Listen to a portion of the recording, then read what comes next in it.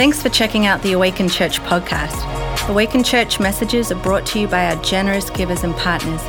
You can learn more about the vision or give financially to support the work God is doing here at Awaken by visiting our website, awakenchurch.cc. If you can't make one of our weekly worship services, you can always watch online by going to our website and clicking on the Watch tab. And now, wherever you're joining us from, thanks for listening, and we hope this message encourages you. Tell you what, they told me when we planted a church in Charleston that people wouldn't come in the summertime. Y'all didn't get the memo, did you? Look around, man. Praise God. You made it to church today. There's some less holy people that are waiting in traffic on Folly Beach right now. And if you're tuning in, we're glad you dialed into church. Hey, God is at work in our church. We've got almost 250 kids coming to Adventure Week this week. And I believe with all my heart that some of them are going to meet Jesus for the very first time. And we got kids loading up on a charter bus going to camp. Not kids, students, I'm sorry, middle and high school students. I believe the same is going to happen up at North Greenville University at Fuge Camp this week as well. And the reality is, I believe this morning as we celebrate those who are being baptized and we celebrate their stories, that God might speak to you in a special way today. And you may have come in today to celebrate with those that are being baptized, and your world might get changed forever today. So I just want to say thank you for being at church. Thank you for making church a priority. I believe when God's people gather together, special things happen. Amen? Acts chapter 16 is where we're going to be today. We've been in a series called Plus One, where we're looking at how God wants to use everyday average people like me, like you, to change people's lives. To think outside of ourselves to the other people that we interact with in our day-to-day lives, our neighbors, our coworkers, our friends, maybe our spouse or our kids, but to have another perspective, another person perspective. Who else can we bring into what God's doing? And today I want to talk out of Acts 16 because we have two men who are on mission with God that encounter incredible difficulty, but God uses it in a powerful way. Acts chapter 16, verse 16, let's read together. Now one day as we were going down to the place of prayer, we met a slave girl who had a spirit that enabled her to tell the future. She earned a lot of money for her masters by telling fortunes. And she followed Paul and the rest of us shouting, "These men are servants of the Most High God, and they have come to tell you how to be saved." This went on day after day until Paul got so exasperated that he turned and said to the demon within her, "I command you in the name of Jesus Christ to come out of her." And instantly the demon left her. Now her master's hopes of wealth were now shattered. So they grabbed Paul and Silas and they dragged them before the authorities at the marketplace. "The whole city is in an uproar because of these Jews," they shouted at the city officials. "They are teaching customs that are illegal for us Romans to practice." So a mob quickly formed against Paul and Silas, and the city officials ordered them stripped and beaten with wooden rods. And they were severely beaten, and then they were thrown into prison. And the jailer was ordered to make sure they didn't escape. So the jailer put them into the inner dungeon and clamped their feet in the stocks. Let's pray together. God, I pray in these short moments that we have together that you would use your word to penetrate the hearts in this room. God, I pray that you would use this story to bring deliverance to individuals in the room, to bring healing to situations in the room, to bring salvation to those who don't yet know you. And God, I pray that you would just speak through me in these moments, that I would just be a mouthpiece, and that your spirit would go forth and do the work that you want to see done in this room and beyond. It's in Jesus' name I pray. Amen. Have you ever been in a situation where you felt like you were doing everything right, but everything seemed to be going wrong? Have you ever been in a situation where you felt like you were living for God, but things were just still going wrong? You ever been there before? You make a decision, I'm going to follow you, God, and life's going to be good, and then life just hits you in the face. I remember back when I was in college, 21 years old, and started following Jesus, started taking faith seriously. And I was at the College of Charleston downtown, would drive to school, and like many of you, I would park, not illegally, I just wouldn't pay the parking meter. You ever done that? Our most beautiful, beloved city, they like to charge us a lot of money. And back then, they didn't do the debit cards, so it was just change, and I sometimes made myself feel better because I didn't have change. The reality is I just wasn't going to pay that thing. And so every now and then, I would get tickets, and when I get a parking ticket, I would just throw it away casually and think to myself, they'll never get me, right? I start taking faith seriously. I start walking with Jesus. I started interning at a church. This was the fall of my junior year. And so I would go to class, got out of class, I'd get in my car, and I'd drive, and I would give my life to ministry. I was trying to learn how to, I was working at the time in a high school ministry, and I was trying to figure out how I could get better at following Jesus. I was reading the Bible. I was going to church. I was tithing my money. I was doing everything that I knew to do. And one day I come out of class, and I walk across St. Philip Street, downtown, College of Charleston, and I look across the street at my Dodge Neon. And this is what I see. That. Is there anybody else in here that's ever had one of those? Can you give me some support real quick? Look at this amazing, all right? For those of you who don't know, you law-abiding citizens, that's a parking boot, all right? They're hard to get off. Not impossible. I didn't remove it, by the way. Y'all are like, this dude is terrible. I saw it, and I was like, I have no hope right now. I actually called my girlfriend, who's now my wife, Ashley. Babe, I got a problem. Because on the window, and this is for the whole public to see, by the way. It's humiliation. On the window is a big sticker that said how much I owed. Still remember it, $760. I was in college, y'all. So I go to the bank, get the money out, go down to Lockwood Avenue, and I pay the fine, and I get my car back. And I'm like, okay, Lord, thank you. You got me through that one. I had enough money in the account. Y'all, the next week, no lie, I walk out of class, look across the street. That thing is back on my car. And I was like, I already paid that. Can't wait to talk to this cop because he's wrong, right? And I was a Christian, but I was prideful. And I was like, they messed up. And as I get closer, I look at the sticker on the window. And this boot is from the College of Charleston Police Department. I didn't even know they were a separate police department. And they got me lit with fines. And so I had to get more money out and pay for this boot to come off. And I remember thinking to myself, God, listen, I'm doing everything right. I'm living for you. Why is this stuff happening? Right? And it's obviously consequences of behavior before I actually started following him. But I was frustrated. I was mad. God, why would you let this happen? And the truth is, and what I want to talk about today, is that sometimes in life, we can easily start to believe that just because we're following Jesus, life is not going to get difficult.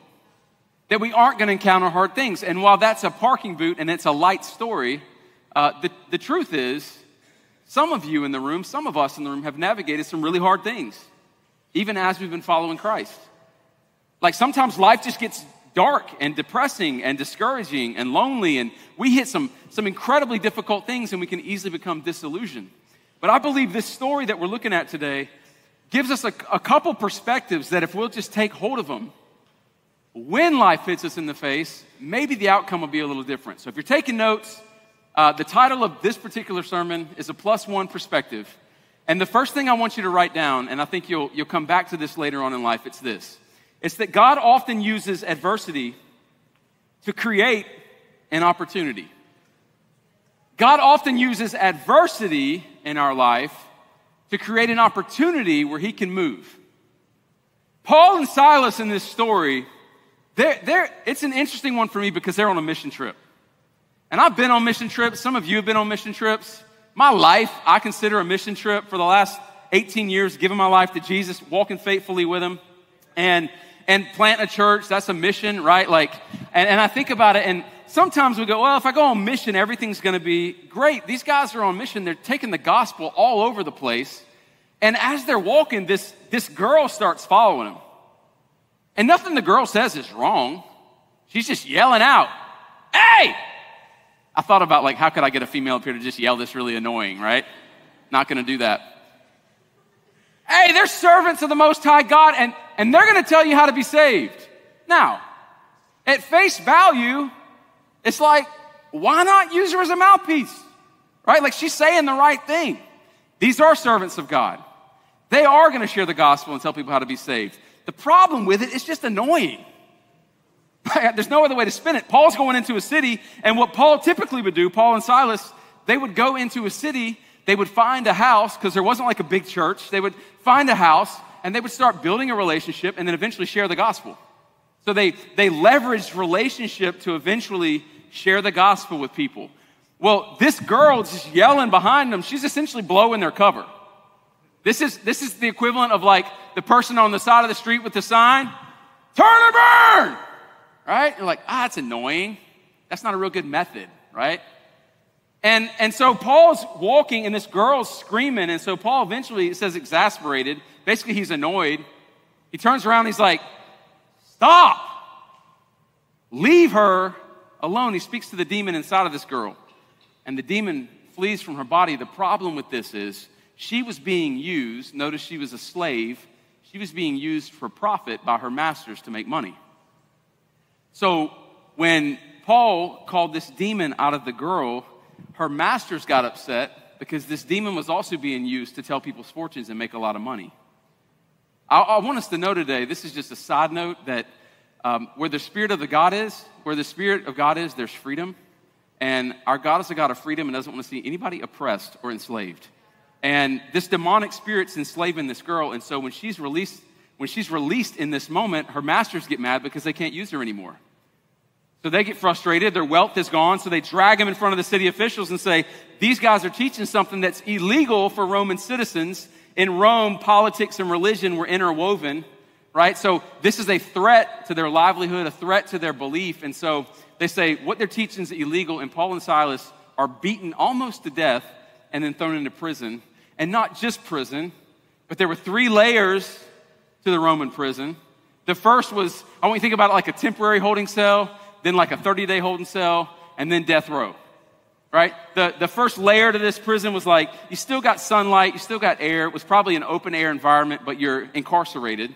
Second layer, you're behind bars, you're in a room, like you're in an inner chamber. Third layer, which is where Paul and Silas get tossed, is called a dungeon or Tullianum. They essentially were stuck in the basement, their feet put in stocks, and it's death row. That's where Paul and Silas find themselves. Literally worst case scenario. Now, I don't know every story in this room. I don't know every story watching online, but here's what I know. It's very possible that there's people listening right now and you're experiencing what may be your worst case scenario. It's possible for you to be sitting in church. Now, I'm not asking for a raise of hands, but it's possible to come into a church building with a smile on your face, but you have an adult child that you haven't talked to in years. They're just rebelling, and you don't know what to do about it. It's possible to be sitting in this room right now, and you've got a medical condition or a diagnosis that's terminal, and no one knows about it. Or maybe you've just experienced a miscarriage, and no one knows about it. You won't talk about it. Or you've got an addiction that you're afraid to even bring up because of the implications that it might cause in your life. Or maybe you're navigating through a divorce or separation or financial distress or debt. The reality is, y'all, life is tough. And oftentimes it can feel like, hey, this is dark, and this is alone, and this is discouraging. That's exactly where Paul and Silas are. But I want us to notice something. Even in their dark and despair, they have each other, and they're together. Y'all, there's power in doing life together. Amen? That's one of the values, I think one of the greatest values of the church. Yes, the value of the church to come together, to worship vertically, and obviously to hear the word of God. But it's more than that. Like the ecclesia, the early church that we see in the book of Acts, is togetherness, having other people, having relationships. So if you're here at Awaken Church and you don't have relationships, allow us to put you into one. Because when life hits us, it's a whole lot better if we got other people with us. Right? And Paul and Silas are together in prison. And as they're together, look at what happens, verse 25. And this is where God's using adversity for opportunity. Verse 25. Around midnight, Paul and Silas were praying and singing hymns to God. Quick question. Last time you experienced a great difficulty, is that what you did? Last time life hit you in the face and you got bad news, or you had a fight with your spouse, or your kid bucked up on you and rebelled, like, did you start praying? Did you start praising? Typically, that's not our first response, right? Paul and Silas, around midnight, darkest point probably in their life up to this point, they're praying, they're singing hymns to God, and all the other prisoners are listening. Then suddenly, verse 26, there was a massive earthquake, and the prison was shaken to its foundations, and all the doors immediately flew open, and the chains of every prisoner fell off. Now the jailer, by the way, y'all, jail was happy at that point. Amen? It's like, we good, we're free. The jailer woke up, verse 27, to see the prison doors wide open. And he assumed the prisoners had escaped. So he drew his sword to kill himself. Here's why.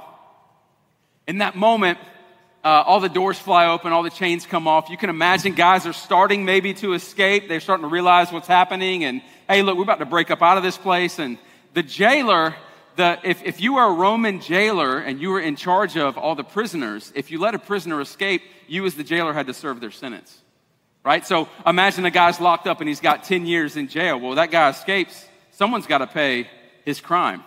And so what the Roman law would do would put that jailer in his position, and he would walk out the 10 years in jail. So you can imagine in this moment, the jailer's got everybody breaking free, and he just believes to himself, hey, look, if this is happening right now and I got to cover all these guys' sentences, I'd rather just not be here, right? Because I got guys on death row that are escaping. My life's over. So he pulls his sword and he's about to take his life. In verse 28, Paul shouts to him, hey, stop. Don't kill yourself. We're all here. And the jailer called for lights, and he ran to the dungeon, and he fell down trembling before Paul and Silas. And then he brought them out, and I want you to look at the question that he asked. He said, sirs, what must I do to be saved? Adversity, God uses adversity to create opportunity. Here's a reminder for those of us that are followers of Jesus. If you're here and you would say, I'm a follower of Jesus, I'm a Christian. Jesus made us a promise. And this is one of the promises that he made. In John 16:33, he said, on earth, so in this life, you will have many trials and sorrows. It's a promise. You will have many trials and sorrows, but take heart, I've overcome the world. Right, so as a Christian, it doesn't mean you just walk through life and everything's going to be great. No, it means you walk through life. It's still going to be hard at times. But we have hope in someone who's overcome everything that we're going to navigate through. That's the hope of Christianity. His brother James said this. Look what James had to say in James 1:2. When troubles of any kind come your way, consider it what? An opportunity for great joy. It's counter to what the world teaches, right? It's like this is the perspective mindset. In other words, when I go through difficult times, when you go through difficult times, we have a choice to make. We can choose how we're going to view what it is that we're navigating through, right? Like when we go through hard times, James says it's an opportunity for what? Great joy. Why? Because people are watching. You know the testimony that you give off in your hardest time will speak so much louder than when you give off in your greatest time. Y'all, when life is good, it makes sense to put a smile on your face, right? Like if life is good and you're not smiling, you got a problem. But life is bad and you're smiling, people are like, you got a problem. You're crazy. How can you smile in the hospital room when that's the diagnosis? Who are you praying to in the waiting room when all hope seems lost in the room? How in the world do you get up and go to church and lift your hands and sing when your kids are rebelling the way that they are? How in the world do you continue to tithe when I know the debts that you have or you lost your job? You follow me? Like whenever you're faithful in difficulty, it makes no sense to a world that's wondering, Paul and Silas, y'all, they're in prison. It's dark, it's lonely, it's depressing, it's discouraging, and these men are singing and they are praying. And God responds to their faith in that moment. When we bring God into our situations, it's an opportunity for whatever we're going through. It's an opportunity for God to really show off and get glory through what it is that we're dealing with. But you have to invite him in. Notice that. When we pray, when we praise, it's bringing God into our situations. Yes, he's already aware that it's taken place, but when you pray and offer him a place in it and you ask for him to respond, that's when he actually gets glory through whatever your story is. The jailer runs to Paul and Silas. He gets lights. He runs in there and he's looking around going, okay, they all stayed. And then he asks a question that I believe it really is the root question I think almost everybody is asking, and that's this: what do I need to do to be saved? Now in church, we can easily go, that's a spiritual question, right? He's asking, how can I be saved? Y'all, that wasn't a spiritual question that he's asking. This is a physical question. He's not asking something spiritual right here. This is physical. How can I save my life, right? Because in this moment, again, contextually, put yourself in the prison. In this moment, y'all, the prisoners are essentially free. It's chaos. Paul says, we're all here. Don't worry. He's expecting everybody to run, and he doesn't want to die. He's in a physical situation, and he asks a question out of desperation. And the second thing I want you to write down is this: when people are desperate, they need direction. They need direction. You go, what does that mean? Paul and Silas, this is what they say back to him. What do I need to do to be saved?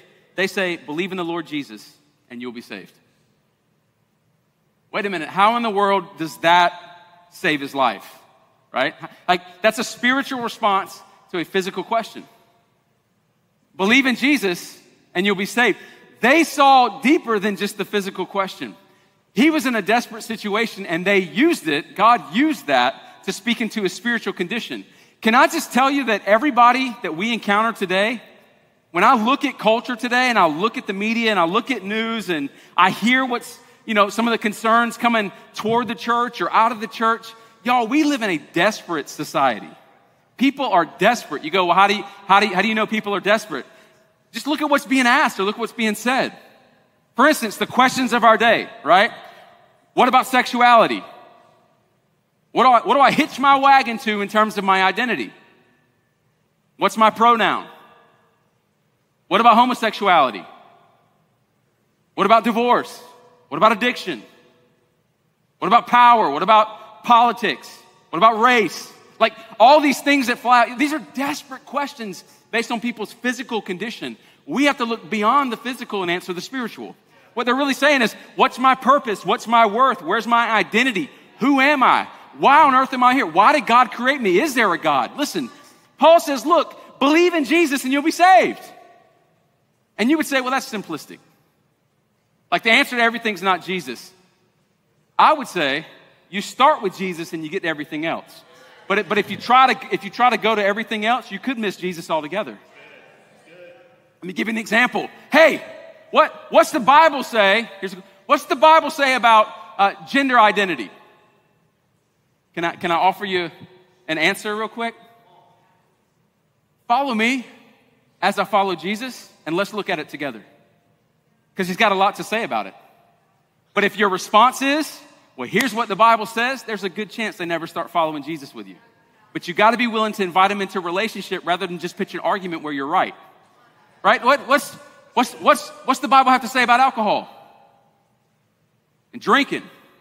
Well, I can tell you what the Bible has to say, but hey, follow me as I follow Jesus. Let's look at that together. Let's see what the Bible has to say about how we live and how we pursue holiness and sanctification. Listen, you invite people on a journey to follow Jesus, all the other stuff eventually gets addressed and taken care of itself.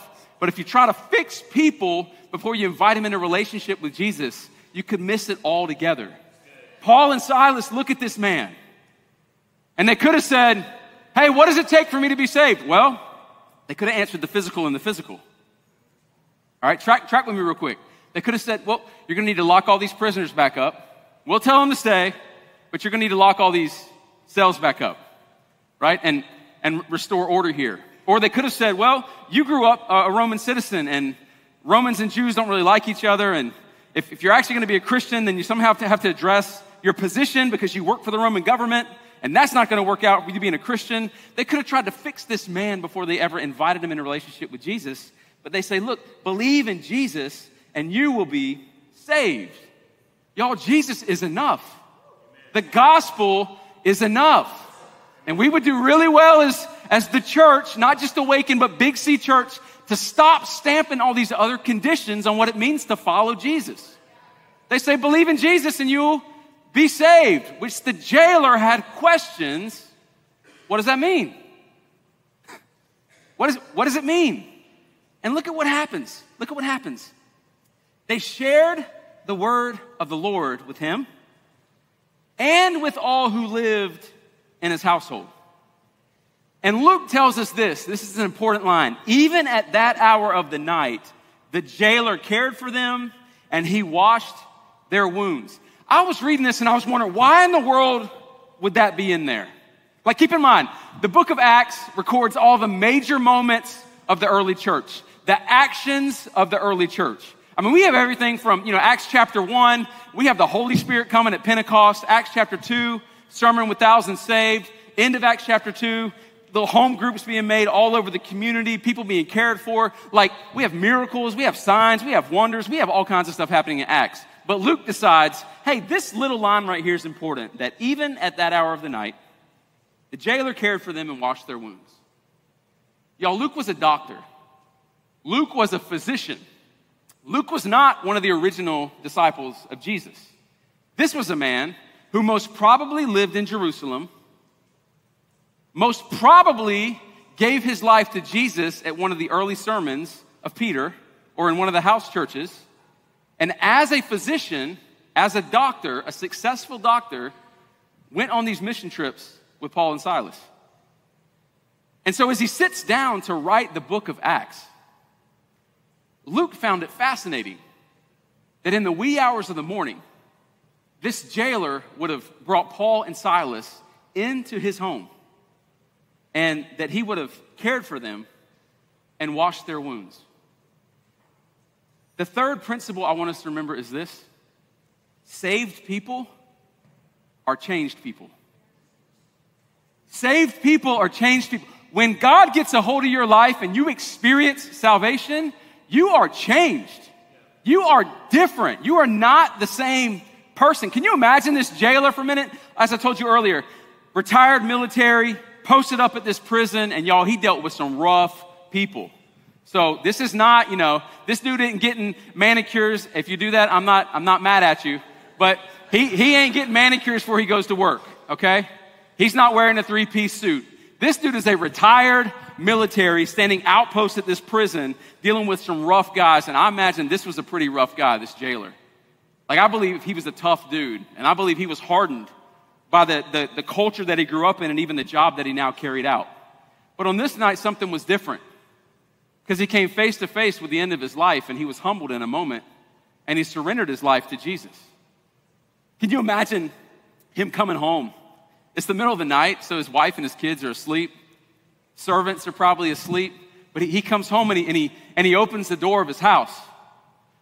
And he's in the kitchen and he's finagling. He's getting a basin tub and he's, maybe sent a servant for water or somehow got water himself. And he's pouring this basin and there's ruckus in the living room. And I imagine his wife wakes up and lights the lamp and, looks in, maybe doesn't ask any questions because he's got 2 guys beaten half to death sitting in his living room, right, that she's never seen before. Like, he's brought work home, you know what I'm saying? And they're sitting in his living room. And she sees her rough, tough husband. Maybe the kids wake up and see their dad, and maybe they see a side of their dad they've never seen before. And he's in the living room, and he's got these 2 guys set up, and he's got a tub, and he's literally caring and washing their wounds. Y'all, this is exactly what Jesus did at the Lord's Supper. And he's taking care of these men that previously he's the one that he put in stocks and threw them in the dungeon. This is a different man than what left that house and went to work that day. Daddy was different. And what I want us to see is that when we encounter the gospel, when we come face to face with what God has done with us, that God looked on us in our sin, every single one of us, and he didn't condemn us. He loved us. And he said, I'm going to send my son Jesus to die on the cross for their sins.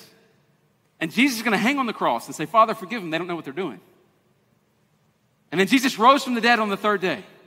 And then that same God invites us into a relationship with him. When we come face to face with what God did for us, it changes us from the inside out. And our behaviors have to follow. What that means is if before Jesus, you're drinking way too much and you're cussing way too much and you got anger problems, when you surrender your life to Jesus and recognize the weight of the gospel, you're a different person, right? The anger starts to subside. The drinking starts to lighten up. The addictions that you had are no more.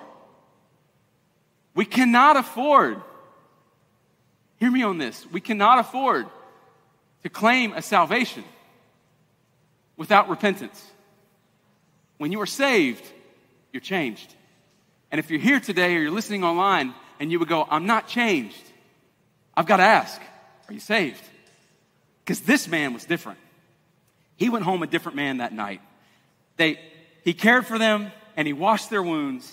And then he and everyone in his household were immediately baptized.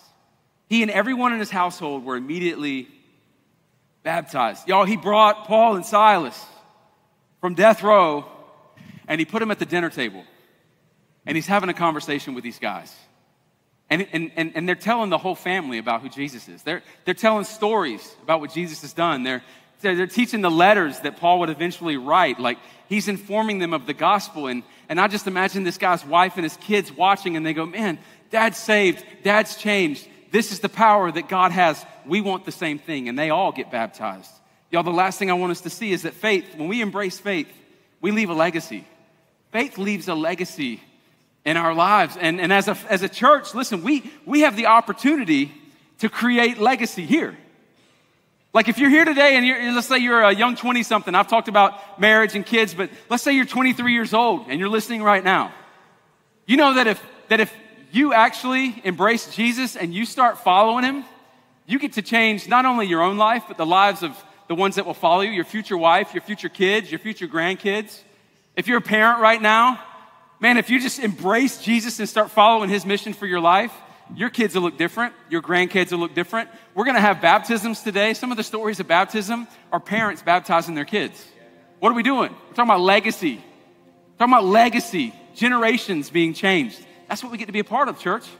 I think about this jailer right here. He goes down, right? They finish eating and they go down to the water. And he looks at Paul and Silas. Again, the same men that he locked up, same day. And they walk him into the water. They baptize this man and bring him out. I imagine the first person he sees is his wife. And he's dripping wet. She's baptized too. Kids baptized too. The whole house gets baptized. Yo, this is a house that's changed for Jesus. Can I just tell you, that's the mission of the church. What we want to see happen is households changed for Jesus.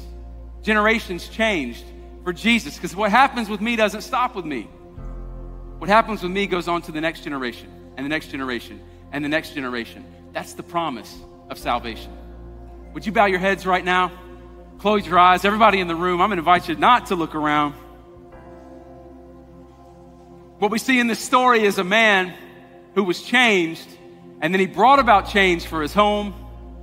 No doubt his community, God used him in a mighty way. And maybe you're here today and what you would say is, you know what, I've had an experience with Jesus. I would call myself a Christian, but I haven't seen that level of impact or that level of change in my life. And I want to dedicate myself to God in such a way that he uses me in a mighty way. Maybe you're a dad listening right now, and you would say, man, I want to lead my home in a better way. I want to pray with my wife. I want to talk to my kids about Jesus. I want to be more faithful, bringing them to church. Maybe you're a mom here today, and maybe you just gave up praying for the house. And today you would say, no, God's calling me to continue to pray to that end, to pray that he gets a hold of my husband and my kids' hearts. Maybe you're a kid today, a young 20-something, a teenager, and you go, no, I want to leave a legacy where people come to know Jesus because of me. Listen, if you're here today and you would say, I want to leave a legacy of change, would you just lift your hand? I want God to use me in a mighty way. Come on, I see hands flying up all around this room. I want God to use me and work powerfully through me. God, right now, there are hands lifted up indicating that these are individuals that feel like God, they're recommitting. They're upping their commitment. They're upping their dedication to you right now. So God, I pray you would show them how to do that. Maybe they latch into a small group or start serving on a team. Maybe they make a decision to get baptized today as their next step of faith. Or maybe it's just committing to pray every single day. God, whatever it is, every hand that's gone up, I pray that you would continue to pull them close. And you would grant their desire to be used in a mighty way for your name's sake. And as we continue praying in the room and online, maybe you're here today and you would say, I need to be changed. Like all this is good, but ultimately I need to be changed. I need salvation. I need a relationship with Jesus today. Today I need to start new. Today I need to give my life to Jesus. If that's you, I'm gonna ask you lift your hand right now. Say, today I wanna give my life to Jesus. Today I wanna begin a relationship with him. God, I pray in these moments that as we celebrate decisions being made in your church, we celebrate responses of salvation, responses of rededication, that God, you would continue to work and move in and through this service. And God, as we celebrate baptisms in just a moment, God, I pray that you would get all the praise and all the glory for these stories, because you alone can change a person. You alone are the one that saves. So God, we praise you and we thank you in Jesus' name. Amen. Hey, can I get somebody in the church to celebrate decisions being made today? Amen.